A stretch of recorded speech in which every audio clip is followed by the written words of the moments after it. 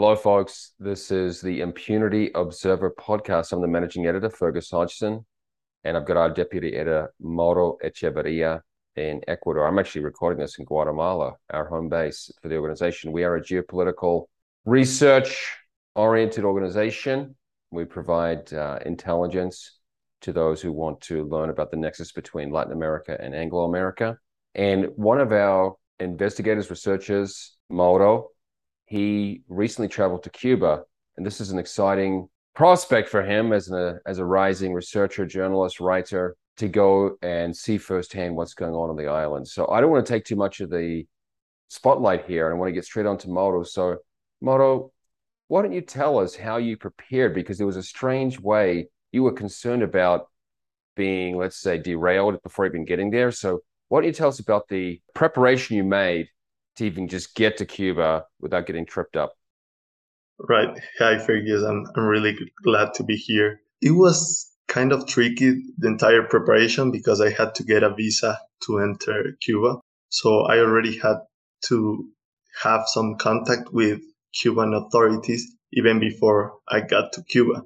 So basically what I did was started like securing all my profiles in every social network I have, just making them private or making sure that no one else besides my friends and my regular followers can check the information I put, and I post in social media.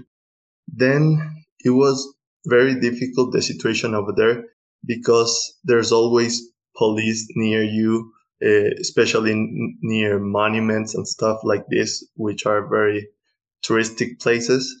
So in places like that, it's very difficult to make questions, to talk about the Cuban dictatorship, to talk about politics, and everyone seems to be afraid of that. So that's my entire preparation, was basically getting off the radar and becoming as quiet as possible, like having a low profile before I get into Cuba. Yeah, and just to clarify for listeners, thanks for tuning in. And our website is impunityobserver.com, and the article by Mauro is Why the Cuban Dictatorship is Weaker Than Ever. And one thing, I mean, obviously I'm managing editor, so I had some role in this, but one aspect of this trip that I liked is that we didn't set the content or angle before you went. We basically went on an exploration and just see what you find and what the story is. So was it easy to find an angle to a story to share? Did you take a few days to think what is the real story here, or was it just in your face right away? I think it was in my face right away. Even since I got to the airport, it was almost clear to me, like, people are getting tired of this. And everyone seemed to be like exhausted of the situation, the day-to-day basis. People tend to be already tired of this. So when I talk to people, I usually talk to people everywhere. I talk to people on the plane. I talk to people on the airport. I talk to taxi drivers. I talk to bus drivers, people on the bus. And the first day I got there, I remember thinking, oh my God, like, everyone's tired. And I've never seen in any other country that whenever you talk to someone, like, everyone's depressed, everyone's tired of the situation. So that shocked me. That shocked me, and it's something I've never seen before. So that's when I got like, no, we have to do this. We have to see why people are getting tired of this. What are the main reasons? It's so strange because years ago I traveled to Venezuela, and I was in the airport in Miami and getting on, I guess, some kind of national airline, which was the only one that was going pretty much or had a deal for me. And the plane was delayed by maybe an hour or two, but by the gate, it had on time. And I went up and chatted with the lady. I said, it's delayed. What's going on? She's just looked at me. Oh, and my Venezuelan friends, oh, well, you got a bit of patria. A bit of Venezuela was already in Miami. And you just, people are just, whatever. Everything is just screwed up here. Right. It's something similar in Cuba. Yeah, yeah. You can't take things at face value. So you went there just a couple of weeks ago. So this is fresh. And you want to tell us also about, you said you were trying to just talk with people. How did you record them? Did you take audio recordings of them all? I asked for their permission, and most of them were like no, don't even like record my voice, don't film me, don't get videotape of me, just like take notes. People are still really afraid. And you know what's interesting is that when I visited some of the poorest neighborhoods in Cuba, in Havana, there's one called Jesus Maria, another one called October 10th, Octubre 10. And what I saw on those two neighborhoods is that people were not that afraid. We're like, I hate this dictatorship. I hate the situation we're in. So I'm going to talk about it. I'm just going to say it. But of course, they told me not to record them, but they just spoke out loud. And this is something that didn't happen in other parts of the city. If you went to the richer parts, they were like, just be quiet, with just almost mumbling. They had more to lose. Exactly.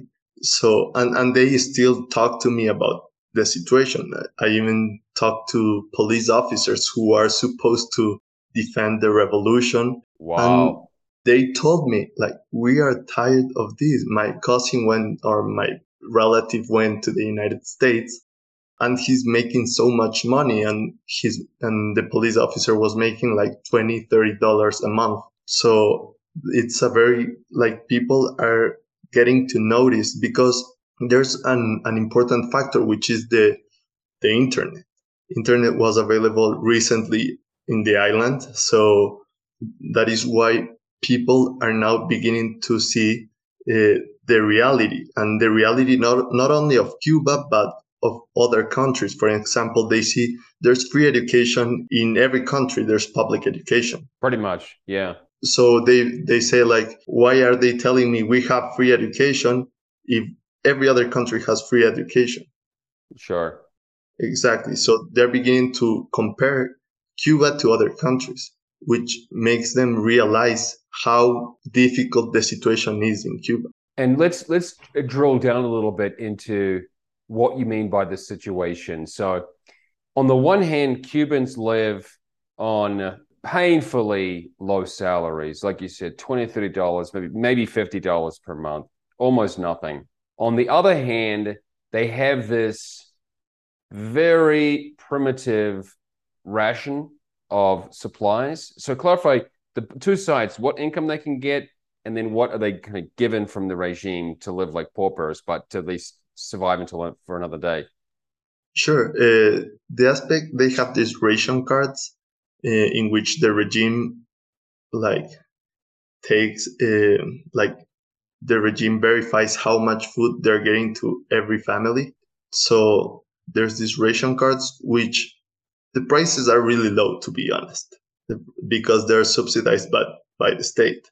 However, there's a limit. For example, I remember in the top of my head. So with the ration card, you can buy things. You don't get given them. You can buy things in these stores.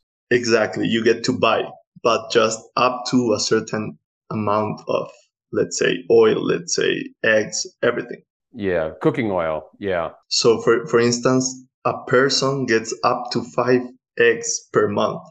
They're only able to buy that in a family, up to 5 eggs. And there's also scarcity. I would eat that in one day, just FYI. Exactly. So it was like astonishing for me when I heard like 5 eggs. What do you do? For instance, I remember I asked a mom of 2 kids in a hotel, and I was like, wait, so what do you do the rest of the month? Because 5 eggs last you 5 days or something like that. If you're, yeah, if you're careful about it. But she was like, I have to do magic. Like, they have to make food from, like, let's say the banana peels. They have to make food off of that. Oh man. Yeah, and I heard like the phrase which stuck in my head, is still in my head until now, which is Cubans are like magicians, because they have to create solutions for the problems they have, because they don't have any alternative. So that's insane. And so basically they get these ration cards for the food, but also everything is scarce. Not only food. Food is just like on the top of my mind, but there's also cement for buildings is really scarce. Also, car parts, when you want to repair your car, there are no parts. So Cubans have to be Like, I mean, taxi drivers have to be creative about that. I remember going into a cab that I had to pull a string to open the door. So that's how they tend to fix everything, because there's no other alternative. It's that, or not using your car for, let's say, cab They just rides. they improvise. Exactly. They have to improvise. And also the situation which I was describing also involves really scarcity in terms of medicine. They claim to, the myth of the Cuban regime is they have best healthcare system or public healthcare system in the world or something like that. And that's totally false. I talked to people outside hospitals, patients, and they were like, I have to bring my own mosquito net if I get dengue.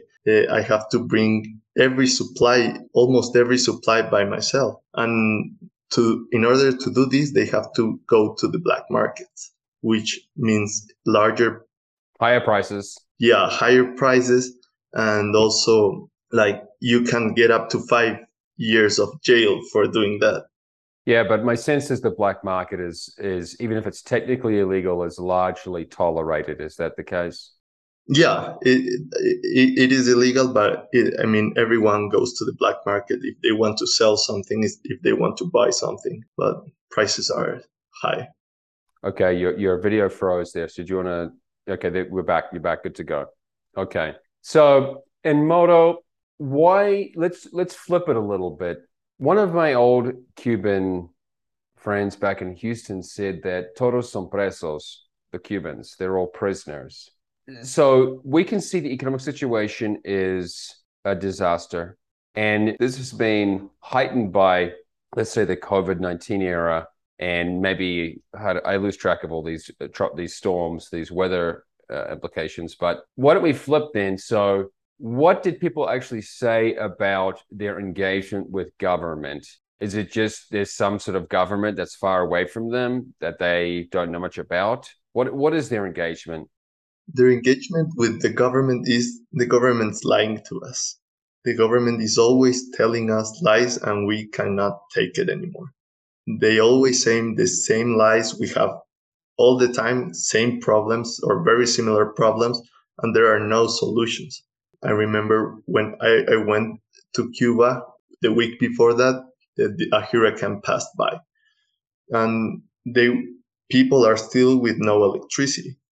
And on the government media, you can see like pictures of the Ascanel in regions like Pinar del Rio, which was very affected by the hurricane, and just like supposedly talking to the people and making solutions or having solutions ready for the people over there. But the reality is that there's no solution until now, and it's been more than a month, and people are having blackouts outside of Havana. They have blackouts every day for 8 hours. Then they have 2 hours of electricity, and then 8 other hours without electricity. In Havana, the situation's a bit better, and even people inside Havana, they recognize it. They acknowledge that their situation is much better than those of the people who live in other provinces. So, for instance, they were telling me in Havana, I know I'm very lucky because I only get blackouts 4 days a week for 5 to 7 hours each day. But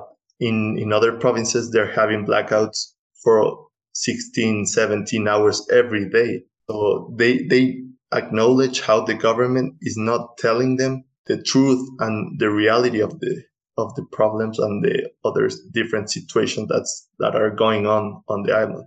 I see. But when you say the regime or the dictatorship is weaker than ever, weaker how? Does that mean there's actually some sort of liberalization on the horizon? Do you get any sense that some change is actually going to occur? Yeah, I truly believe that changes are coming. Let's hope sooner than later. But how we can see this is because of the public demonstrations. I remember like 2 years ago, I've almost never heard of a public demonstration against the regime. Now it's almost weekly, or some weeks every day. So you can see how people are losing their fear towards the dictatorship, and they're starting to go out to the streets and demonstrate. They're not happy with everything that's going on the island. You can in Havana, the weekend before I got to the island, I remember there were some protests right around the corner where I was staying, so I was a bit concerned. But when I got there, there were no more protests, and I asked what happened with those protests. And people in the neighborhood were telling me the police dressed as civilians, I mean, like undercover agents, beat up 15 and 16-year-old kids. I mean, they really hit their faces there. So everyone now is afraid of go to a public demonstration. They're like, but they're still brave enough in some areas to go out. So it's kind of difficult, but you can see that more and more people are going out to the streets and complain about the government. Yeah. So right now, people are still afraid that there are these agents provocateur or these infiltrators in the protests who are going to not only create a bad image, but actually start attacking within the protests, attacking the people there. Now, in terms of being a game changer, though, we know that back in the 1990s, after the Soviet Union came apart, Cuba had an extremely difficult economic situation, being so dependent on the Soviet Union. So now we have a return to that with also economic depravity.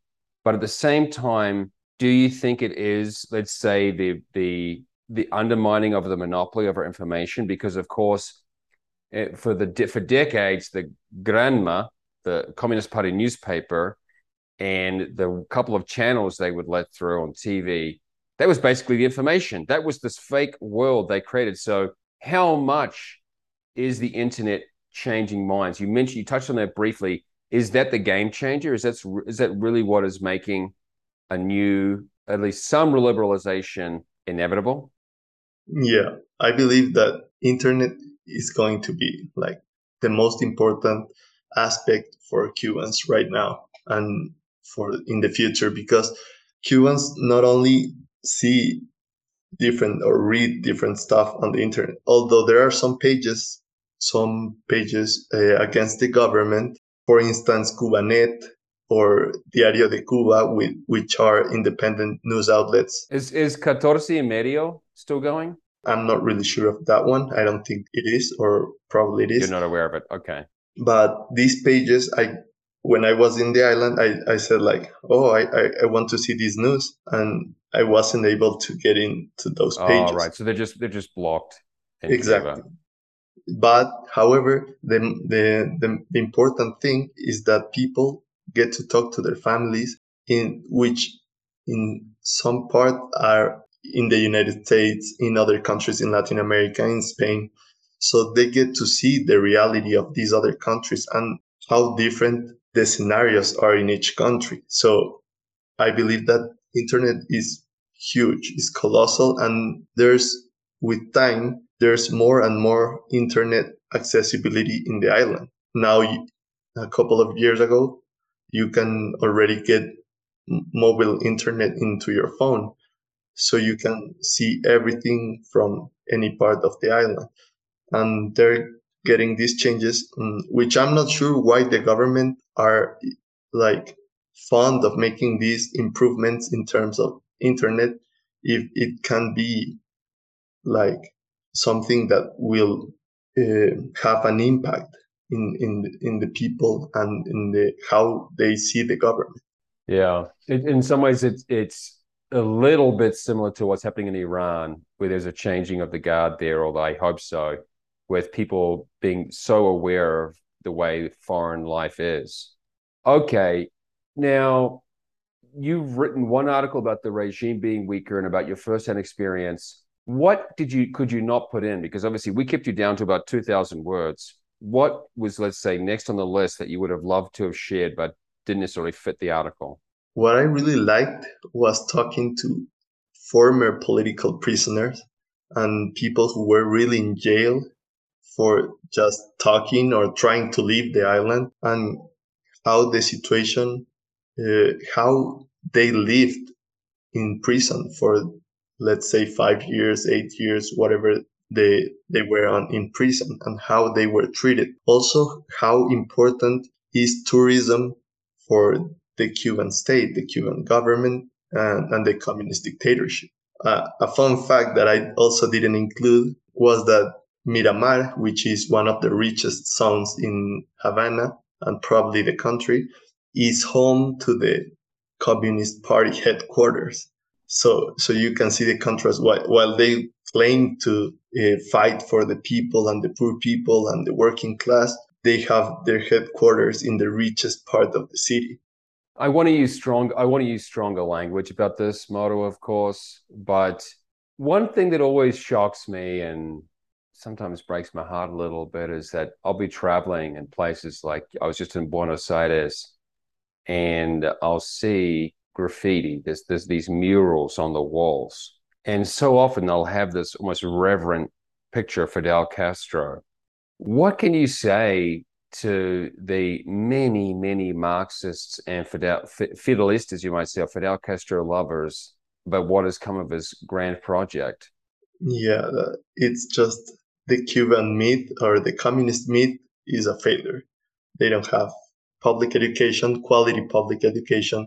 They don't have public healthcare, decent public healthcare. It's not true. But yeah, no, I understand. But they would say, well, it's the blockade, the quote blockade. And you mentioned in your article that, in fact, there is no blockade when it comes to food or essentials. It doesn't exist. It's just it hasn't existed for 20 years. So it's a huge distraction. But it seems like some people want to believe in the myth because it's more appealing to them. It's more exciting than the reality. Right. I mean, it's unbelievable to talk to a Cuban, and even some Cubans still believe that. Some Cubans on the island, they just don't know any better. Yeah, and they are living it. So it's crazy how some people are like blind with this story of the blockade when the US is the largest commercial partner regarding food with Cuba. So what are you talking to me about any blockade? And there's food scarcity. So what's the situation? It has been a huge distraction. Also, the way that is blamed on the United States is also very disingenuous because, of course, the sanctions came in when the Cuban regime just started confiscating, stealing private properties, and they said, you can't just steal people's properties, their investments. So you should blame the thieves and not those who are trying to protect private property. It's very frustrating sometimes when that debate comes up, and it seems to come, unfortunately, from people who are just ill-informed or blissfully ignorant. What are you going to call them? Useful idiots. But there are many of them, unfortunately. Okay. So, folks, if you haven't read Motto's piece, it's at impunityobserver.com and just look up why the Cuban dictatorship is weaker than ever. And you can also follow Motto's work on Twitter, get on our Telegram, we've got all the social media platforms going with the Impunity Observer. And I'm excited about your next investigations coming up. I mean, you've got one this month. What's the one this month on? How US money finances the Cuban dictatorship. Okay. Really? Holy moly. Okay. So give us a little tidbit, give us a taster so we get excited about this one. Yeah, basically it's mainly focused on tourism, the importance of US tourism in the island, and also US people in the US, Cubans mainly, who send remittances to their families in the island. So that's the angle we're working on it. Okay, folks, Motto, thanks for your time, mate. I'm really glad you made this trip and got home safe. The more I think about this, the more I think I'm almost shocked you made it to me. You made it out okay. Okay, buddy. Until next time, folks, thanks for listening also. Cheers.